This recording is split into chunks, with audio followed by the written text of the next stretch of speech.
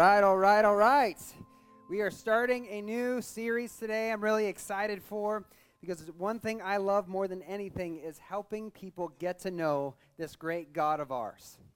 And there's no better way to know what he's like than to know who he is, than to know it through his names. Now, we have all heard that poem that parents like to tell their children. This is an old poem. It goes something like this: "Sticks and stones may break my bones, but words will never hurt me," or names will never hurt me. How many of you know that the psychology field has made a killing over that lie? It is a lie. How many of you, by show of hands, can say a word or a name has hurt me? Absolutely, right? There have been criticisms. People have said things about us, and it's hurt us. And I just don't know why we don't wrap our minds around this reality when we try to tell our kids this thing, this lie, right? Because Proverbs 18:21 says, "Death and life are in the power of the tongue, and those who love it will eat its fruit." In other words, if you like to talk, if you don't really consider what flows out of your mouth, you don't have control over your mouth, you're going to reap the consequences of the words you say. And if they are words of life, you're going to have fruit of life. If it's words of death, you're going to reap what? Fruits of death. You're going to have the consequences of those fruits. And so I think the question, why would a parent tell their child a statement like that when it's not true? Well, it's because any parent doesn't like to see their kids discouraged or their feelings hurt.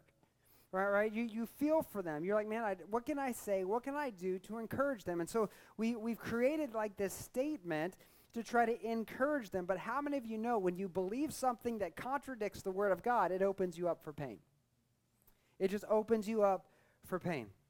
There are power in the words that we say. And more importantly, there is significance in the names that we call each other. Now, the Bible was really written in two languages. The Old Testament was written in Hebrew. The New Testament was written in Greek. And they had their own words that we translate into English or try to translate into English. But the word name in English in the Old Testament that we've translated comes from a word that means an idea or a sign. So in the Old Testament, if you're reading it in the Hebrew language, when you see the word name, that word really means a distinctive mark, a sign, or an idea. If we fast forward to the New Testament, in the Greek language, the word that we get, the word name in the Greek language, it means to know, or it indicates how a person, place, or thing is to be known. It inferences the whole essence of the character or the essence that being represents. And so the word name isn't just a label in the Bible. It represents something a little bit deeper. Now, in the Old Testament, often children were named at birth. And the name that they received at birth closely connected to either the circumstances happening in the world at that time or in the nation or what's going on, or something specific that was going on with the child at the time. And probably the greatest example of this is in the Old Testament. There are these famous twin brothers named Jacob and Esau. And Jacob and Esau, they were twins. They were born at the same time. And Esau was born first. And he got the name Esau because he was born covered with red hair. And the word Esau, the name Esau, means hairy. That's what it means. And so when his parents saw him, the first thing they thought of, it's like, dang, that boy's hairy. And so he was known as Hairy his entire life. How would you like that name? Jacob, he was born a few seconds later, but he was born grasping the heel of his brother Esau. And so when they saw Jacob, they named him Jacob because the name Jacob means heel grabber. That's what it means. And so whenever you're looking at these names, they're not just titles we're giving people. They represent something. And this kind of reminds me of when our first baby girl was born. My wife is so funny. She had kind of this fear that our kids were going to be born and that they'd be ugly. She just was so afraid that we were going to give birth to ugly kids. And I don't know if she just was looking at me too much or what was the deal. But when Jocelyn was born, the first words out of her mouth was, "She's not ugly at all. She's so beautiful." Right? So if we had named our kids like they did in the Old Testament, Jocelyn, who is beautiful, could be called beautiful. But not long after that moment, we're in our room and we're getting situated. The nurse is in there teaching us how to do new parent things because no new parent knows what they're doing. And so they're in there helping us do new parent things. And all of a sudden, out of nowhere, I hear the loudest sound I've ever heard in my entire life. And it freaked me out. It's like, boom!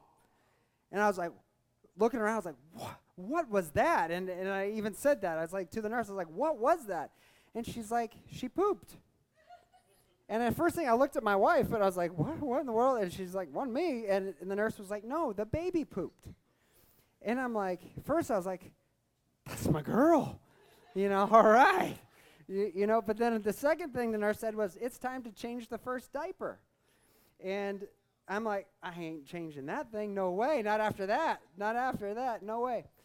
But if we named our kids like they did in the Old Testament, Jocelyn could have been called Bazooka Butt. Because of this whole thing, right? And I'm so glad, and I'm sure she's glad, that we didn't follow the biblical precedent. But names often represented circumstances and situations that happened back in the time of life, the things that were going on in the world. And, some parents are actually cruel when they name their kids. How many of you remember when COVID came out? These twins were born, and these parents actually named their kids Corona and COVID. You guys remember that? It was all over the news. There was like the first babies of 2020 or whatever were twins, and they named their kids COVID and Corona. I mean, like, come on. Like, you got to really think about this. Sometimes parents can be cruel. But names represent something. And names can also have prophetic meaning. What do I mean by that? Is some of the names in the Old Testament that you read actually represent something that God has spoken over the life of that individual. So we read one of the most famous stories in the Old Testament is Noah and the ark. Well, we know what happened with Noah. The world was completely wicked. God needed to start over, so he saves Noah and his family, and he restarts the population with this family. And the name Noah actually means one who will bring relief and comfort. So from the time Noah was born, he had this prophetic declaration over his life that God was going to use him to bring relief and comfort. The name Jesus, our Lord and Savior, Jesus actually means salvation. So Jesus, from the time he was born, his proclaimed over his life is that he would be God's salvation. So not only do words have power, but names have power. And names can also have influence in our lives because they generate feelings and emotions in our lives. Think about this. The moment I say these two names, if I say mom and dad, instantly you're reacting. Instantly. And you might think, well, I mean, I don't really feel like I'm reacting, but here's how it works. If you had a close relationship with your mom and dad, instantly you're feeling warm and fuzzy feelings in your spirit. It brings pleasurable feelings, man, and you can start thinking of, man, those moments you had with mom or those moments you had with dad that you'll never forget, and it ministers to you. But if you had a distant relationship with your parents or maybe an abusive relationship with your parents, the moment you hear the names mom and dad, it conjures up other feelings. It becomes to do something in you, drawing up those hard feelings. Why? Because words and names have power. They have the power to influence us, which is why being called a derogatory name or being criticized hurts so much. Shatters of positive paradigms and shifts from a positive view of yourself to a negative view of yourself. And likewise, positive words can do the same thing. It can shift from a negative view of yourself to a positive view of yourself. So names are important. Why? Because names label us. And often what defines our name and how our name influences and affects other people is the character and the reputation, our own behavior and our own actions attached to our name. That's why Proverbs 22:1 says this, a good name is to be chosen rather than riches, and favor is better than silver or gold. Think about that. Better than anything you could pursue in this life, better than all the wealth in the world, is a good name. Why? Because if you don't have a good name, you really don't have anything at all. Without a good name, people won't trust you. Without a good name, you can't develop close friendships. Without a good name, it will actually work against everything that you would want in your life. And so what's good is riches if you have no one to share it with. And this principle is why in the ancient times, the ancient Jews, even to this day, they don't say God's name. They don't speak God's name. They fear that saying God's name would bring about blasphemy, because when you speak somebody's name, you're not just saying the word, you're actually calling upon the entire essence or being of the person. So to declare God's name would to be to call on God, if that makes sense. And a great example of this, to see the importance of even God's name, is found in Exodus 23:21, where God says something really peculiar. This is the time where the nation of Israel has come out of the Red Sea. They're now in the wilderness. God's leading them through the desert to the promised land. And God sends an angel to lead the people. And God tells Moses to tell the people something about this angel. In Exodus 23, verse 21, here's what he says. Pay careful attention to him, that's the angel, and obey his voice. Do not rebel against him, for he will not pardon your transgression. For my what? For my name is in him. So not just that he carries my name or he has the same name as me, but my name is in him. So what God is saying is that this angel is carrying my essence. This angel is carrying my presence. My being is in this angel. And this in the Bible is the only angel that's ever been said to have the very presence of God in him. And if you think about the significance of who this angel also has the ability to forgive sins. So who forgives sins? Do angels forgive sin? No. Who forgives sins? Jesus or God, right? So what we have here is we have the one who represents God, the one who is the presence of God for the people, the one leading, who is bearing the name of God, who is speaking for God for the people, who's the very word of God to the people. And we know in the beginning was the Word was with God, and the Word was God. So what we're seeing here in Exodus, as God is leading the people with his angel, we're seeing Jesus as the good shepherd, as the angel who's leading his people even back in the Old Testament. And how do we know? It's because the name of the Lord is in the angel. He is one with them. So the name, again, is significant. And God's name is significant because it's his essence, his being. And so the ancient Jews, they don't even say the name of the Lord. They set the name of the Lord apart. They call it holy, and they don't even utter it. So what they do is they replace the name with another name. Instead of saying God's name, they will refer to God as Hashem. Somebody say Hashem. Bless you. But it's called Hashem. And what does Hashem mean? It means the name. So they don't say the name of God. They refer to God as the name. Why? Because his name is holy. And his name is significant. And so they set it apart. And so in your Bible, when you're reading, and you read the word God, or you read the name Lord, what you're often reading is a word in place of God's actual name, or the name that's being used for God in that moment, carrying around that same idea that God's name is holy. God's name is to be revered. But one of the things I believe is that it's significant that we look at God's name. Why? Because God's names reveal who he is. And the more we understand God by knowing his names, the more we will revere him, the more we will appreciate him, the more we will trust him, and the more we will know his heart for us. And I believe it will even help us know how to pray. Because there are going to be times in your life where you're going to go through circumstances and you're not going to know what to pray. And by knowing God's name, you'll know the aspect, the character, the nature of God that applies to your life in that moment. You'll be able to call on God by his name, and it will increase your faith, and it'll help you stay faithful even when times are uncertain. And a promise that we have of the Lord is that God will never let his good name become tattered or tarnished on his own account. God is never going to do anything that nullifies what his name is. Look at 1 Samuel 12:22. It says, "For the Lord will not forsake his people, for his what? For his great name's sake, because it pleased the Lord to make you a people for himself." So what's the prophet saying? He's saying that God chose you to be his people, and to keep from his reputation being torn by forsaking you, God promised to never forsake you. So God's not going to go back on what he promised because that would tarnish his reputation. In Psalm 23, this is a more famous passage of Scripture. It says, "He restores my soul. He leads me in paths of righteousness for what? For his name's sake.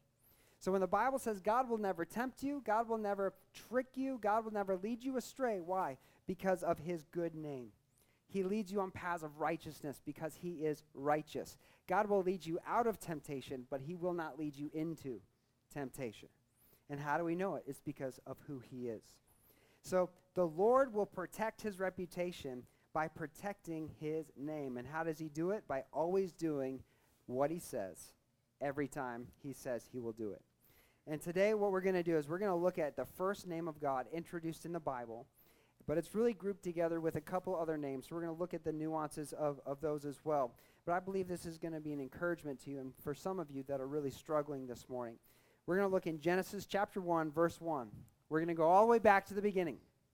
And I want you to read this verse with me. It should be on the screen. Let's read it together. In the beginning, God created the heavens and the earth. Let's pray. Heavenly Father, we thank you for gathering us here. We thank you for your word.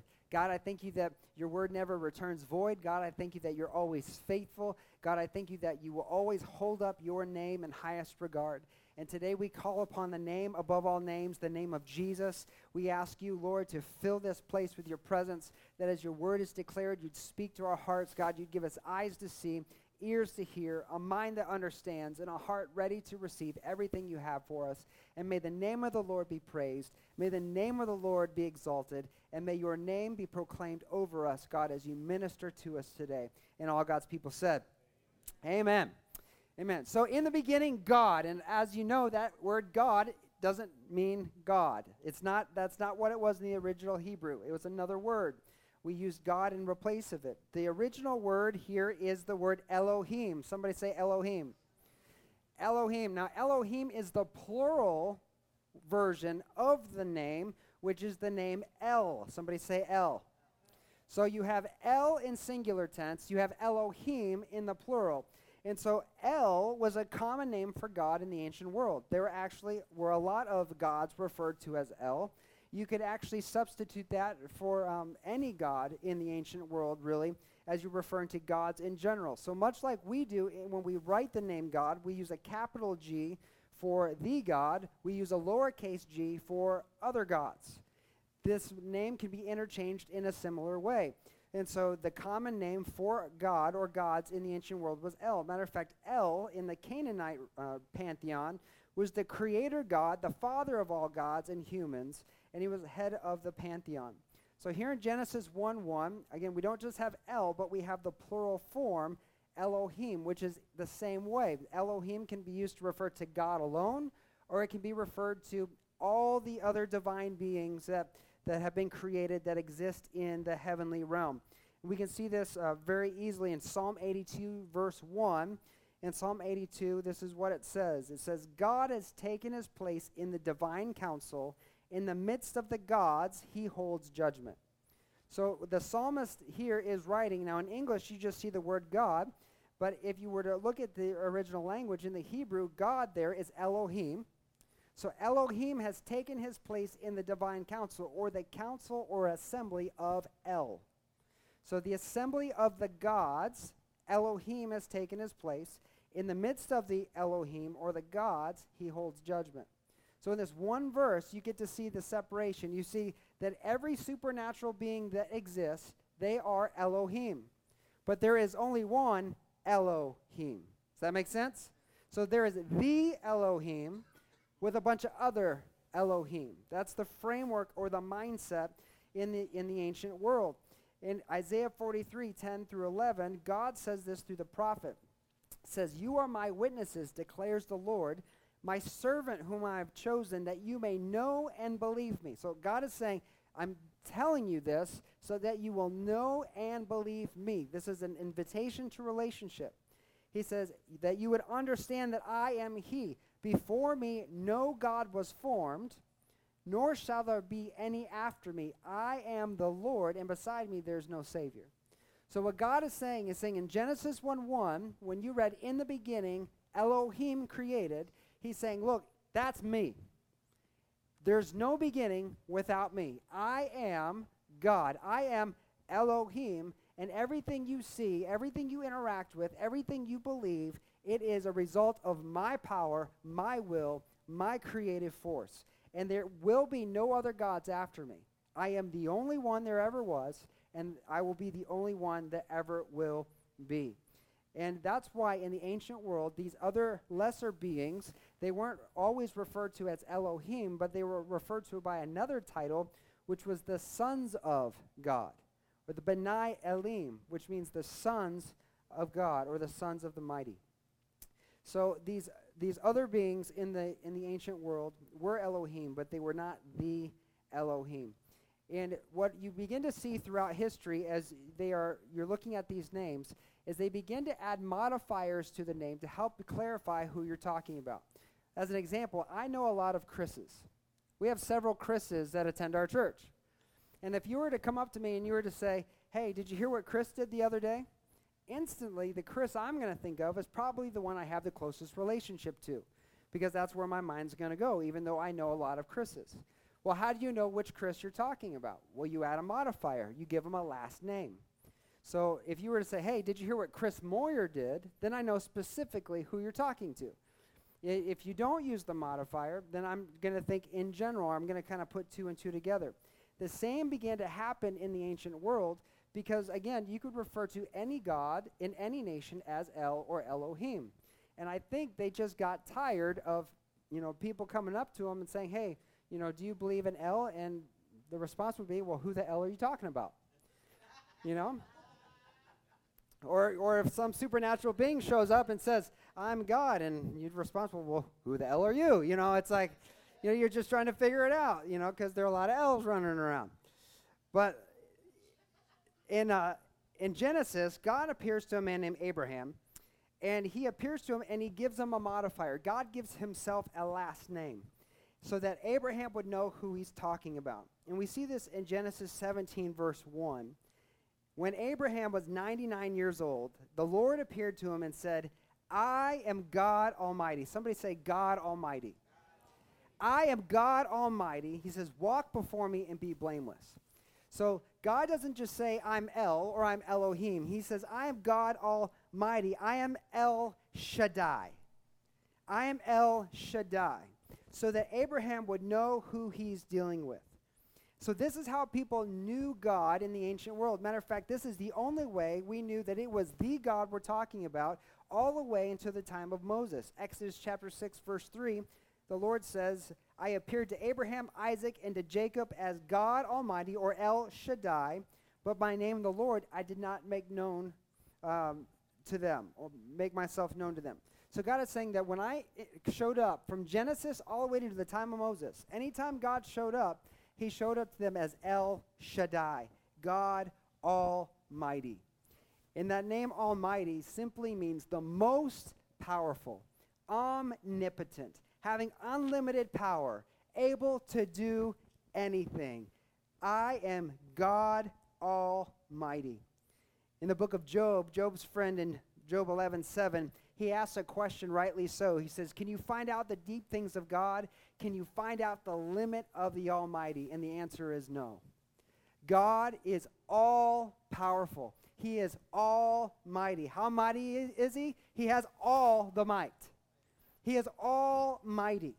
And God created everything. He spoke it into existence. He created the laws of physics. He created everything with the power of a word. Why? Because words have power. And on the lips of the Almighty, they can accomplish anything. God Almighty. And he didn't just create everything, he also sustains everything. In Hebrews chapter 1, verse 3, speaking of Jesus, he says he's the radiance of the glory of God, the exact imprint of his nature, and he does what? He upholds the universe by the word of his power. So God didn't just speak it into existence with a word. He's holding it all together. Why does the laws of physics function now? It's because Jesus wants it to. Well, why do we see the sun rise and the sun set? It's because Jesus wants it to. God Almighty is holding it all together. There is an old song that we used to teach kids in Sunday school that says, my God is so big, so strong, and so mighty, there's nothing my God cannot do.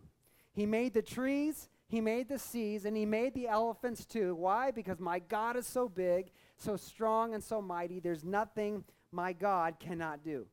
God is so powerful. He is all-powerful. In Deuteronomy 33:27, it says, the eternal God is your refuge, and he has everlasting arms under you. He drives out the enemy before you, and he cries out, destroy them.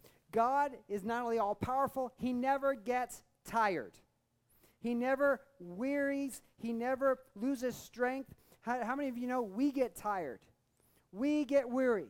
We lose strength. When we're in spiritual battles, we're in physical battles, it's not long before we tire out. When I was younger, we were early married. I was working at O'Reilly Auto Parts in the warehouse in Springfield, Missouri. My friends and I, we were really starting to get into the Ultimate Fighting Championship at UFC, and we talk about who's fighting and who's on the pay-per-view and all this stuff, and we talk about who's training in martial arts. And then one day we got this brilliant, dumb idea that we would start a backyard boxing ring. And so I would go over to our coworker's house, and we'd spray paint a square in the grass, and we would size each other up, and we would box. And we were like, well, they can go for 5 minutes a round. We can go for 5 minutes a round. And so we would ding the bell or do whatever we were going to do, and within 30 seconds, we're all gassed out. You know, it's pretty amazing the athleticism that these professional athletes have, and we were fooling ourselves. But we grow weary. We get tired easily. We want to quit when we're in the fight. But Deuteronomy says that God has everlasting arms. He doesn't get tired. And when we want to quit, when we want to give up in the fight, he's still urging us on. Go out there and destroy them. Go get the enemy. Why? Because God doesn't stop. God doesn't quit. God doesn't give up. And we have a struggle with trusting anyone else with our safety, anyone else with our well-being. We struggle with letting other people be in control of our situation. Why? Because we want to control a safe and an emotionally secure life. That's one of the reasons why we struggle, why we have so much anxiety in this life, because we want to control to make sure we're safe and emotionally secure. And what life has a tendency to remind us is that we're not in control in the least bit. That's why we have so much anxiety and so much worry. We have this struggle with trusting anyone else with our well-being. We even struggle with trusting God with our well-being. And I believe it's because we really don't believe that he can take care of us, or if he can, that he will take care of us. And what the name El Shaddai reminds us is that there's no one greater. There's no one stronger. And there's nothing too hard for God. There's nothing too complicated. There's nothing too far gone. There's nothing too late, too much, or too little. What seems impossible to us is more than possible to God. There's nothing too hard for him. If you think about the stories of the Old Testament, Noah didn't think that the world could get any better. It was just going to continue to descend into chaos. And El Shaddai cleansed it and made it new again. Abraham thought he was too old to have a son, but El Shaddai gave him a son in his old age. The wicked cities of Sodom and Gomorrah thought they could do whatever they want and get away with it, but El Shaddai leveled them to the ground. Joseph thought he was stuck in prison and would never get out, but El Shaddai elevated him to second in command in the nation of Egypt. Moses didn't know how the people were going to get out of slavery, but El Shaddai split the seas, took them across on dry ground, gave them water from the rock, manna from heaven, sustained them in the wilderness, overthrew giants, and brought them safely into the promised land, just as he said he would. The same God that spoke light into existence has made a promise to each and every one of us by his very own name, El Shaddai. And we can read it in Psalm 91, 1 and 2 that says, those who live in the shelter of the Most High will find what? Will find rest in the shadow of the Almighty. This I declare about the Lord. He alone is my refuge, my place of safety. He is my God, and I trust in him. There's a promise to find rest and shelter under the wings of the Almighty. Now here in the psalmist also gives us another name that's connected to El Shaddai. It's the name that's translated as the Most High. In the Hebrew, it is the name El Elyon, which if we're thinking about military and the chain of command, you work your way up with officers, you go with sergeants, lieutenants, and commanders and generals, and then ultimately you get to the President of the United States. Here, El Elyon means the top position, the highest order, the uppermost. So not only do you have El Shaddai, the most powerful, but you also have the one who is highest above all. He is the greatest. That means there is no one greater to appeal to than God Almighty. There's no one else you can appeal to greater than El Elyon. He is the most high, he is the best, and he is the most powerful. And what's amazing is that he's for you. He's for you. To live in the shelter of the Most High is to live a faithful life of obedience to his will and his word. A life of obedience to the Lord puts you in the shelter of his wings, puts you under his protection of his promises. And even when life throws us a curveball and the enemy gets us distracted and we stray away and we kind of leave the protective barrier of his shelter, what does he do? He leads us back on paths of righteousness for his name's sake. Because where he wants you is under the shelter of his wings. That's his will. That's what he desires. And under his wings, the enemy won't touch you because the enemy can't touch you. So the problem we have with our faith is not how big our problems are. Really, it's with how small we believe our God is. When kids are small, they're in a crowded area, and somebody makes them a little nervous, getting a little too close, where do they go? They go right behind mom or dad. Right behind them. They might peek out a little bit, but they go right behind them. Why do they do that? Because in that moment, what they believe is not only can mom or dad keep them safe, is that they will keep them safe. That might not even be the case, right? That person might be dangerous, they might be more powerful, they might be stronger, they might be able to overthrow their parents, but in the mind of the kids, there's no one bigger than dad, there's no one stronger than mom, they'll keep me safe. If we read in Psalm 91 that God's will for us, El Shaddai, El Elyon, is for us to be in the shelter of his wings, we have to understand, we have to know that not only is God capable of protecting us, but he wills our protection. Psalm 91 is a spiritual warfare passage. It goes on to say that he'll not only defend you from pestilence and the arrow and the lion, but though thousands fall at your side, no harm will come to you. It means God is protecting you and he will shield you from the enemy. And when you're behind the legs of El Shaddai, again, the enemy can't touch you. So what's the call? Well, it's the call not to run from the Lord, but to run to him. And when you're in it, when you're really deep in it, when life feels overwhelming, you feel like you're drowning, call out to the Lord and use his name, El Shaddai. Almighty God, El Elyon, the most high God. And remind yourself that when you can't, he still can. When you're weak, he doesn't get tired. When you're ready to give up, he's still urging you on. I want to leave you with one final verse, and we're going to go into a time of response and invite our prophetic team up in just a moment. But I want to encourage you to memorize this verse this week. And don't just memorize the words, but let it sink into your heart. Grapple with what the writer of Ephesians, what Paul is trying to communicate here in Ephesians 3:20. No matter what you're going through, praying for, or contending for, the Word of God says, now all glory to God who is able, through his mighty power at work within us, to accomplish infinitely more than we might ask or think. Read this with me. Ephesians 3:20. Now all glory to God who is able, through his mighty power at work within us, to accomplish infinitely more than we might ask or think. God is almighty. He can do everything. But he has put something in you through his name.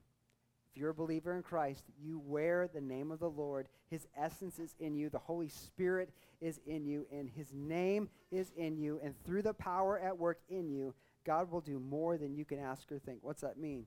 That means even when you don't know what to pray, God's got it covered.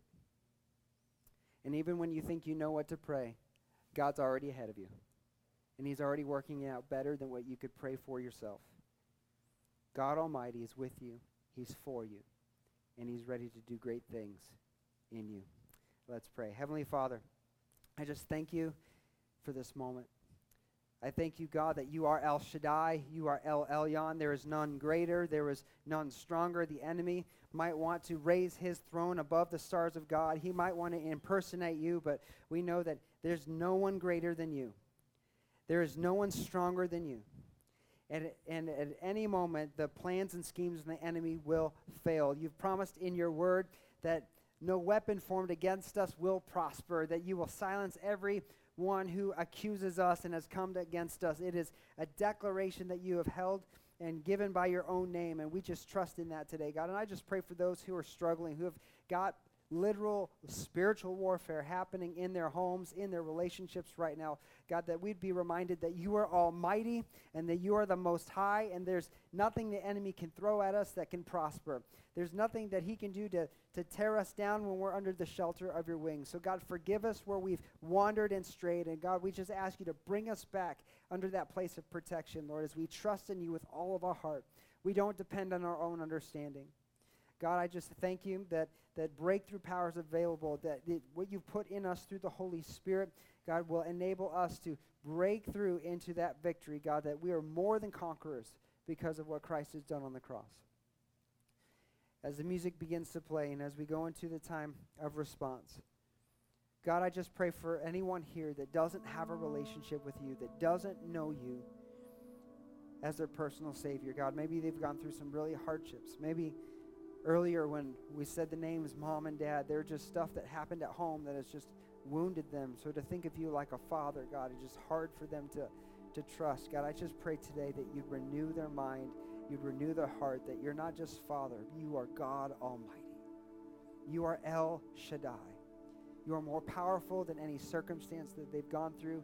You are greater than any trial or struggle that they will come to in their lives, God, and they can trust you with all their heart.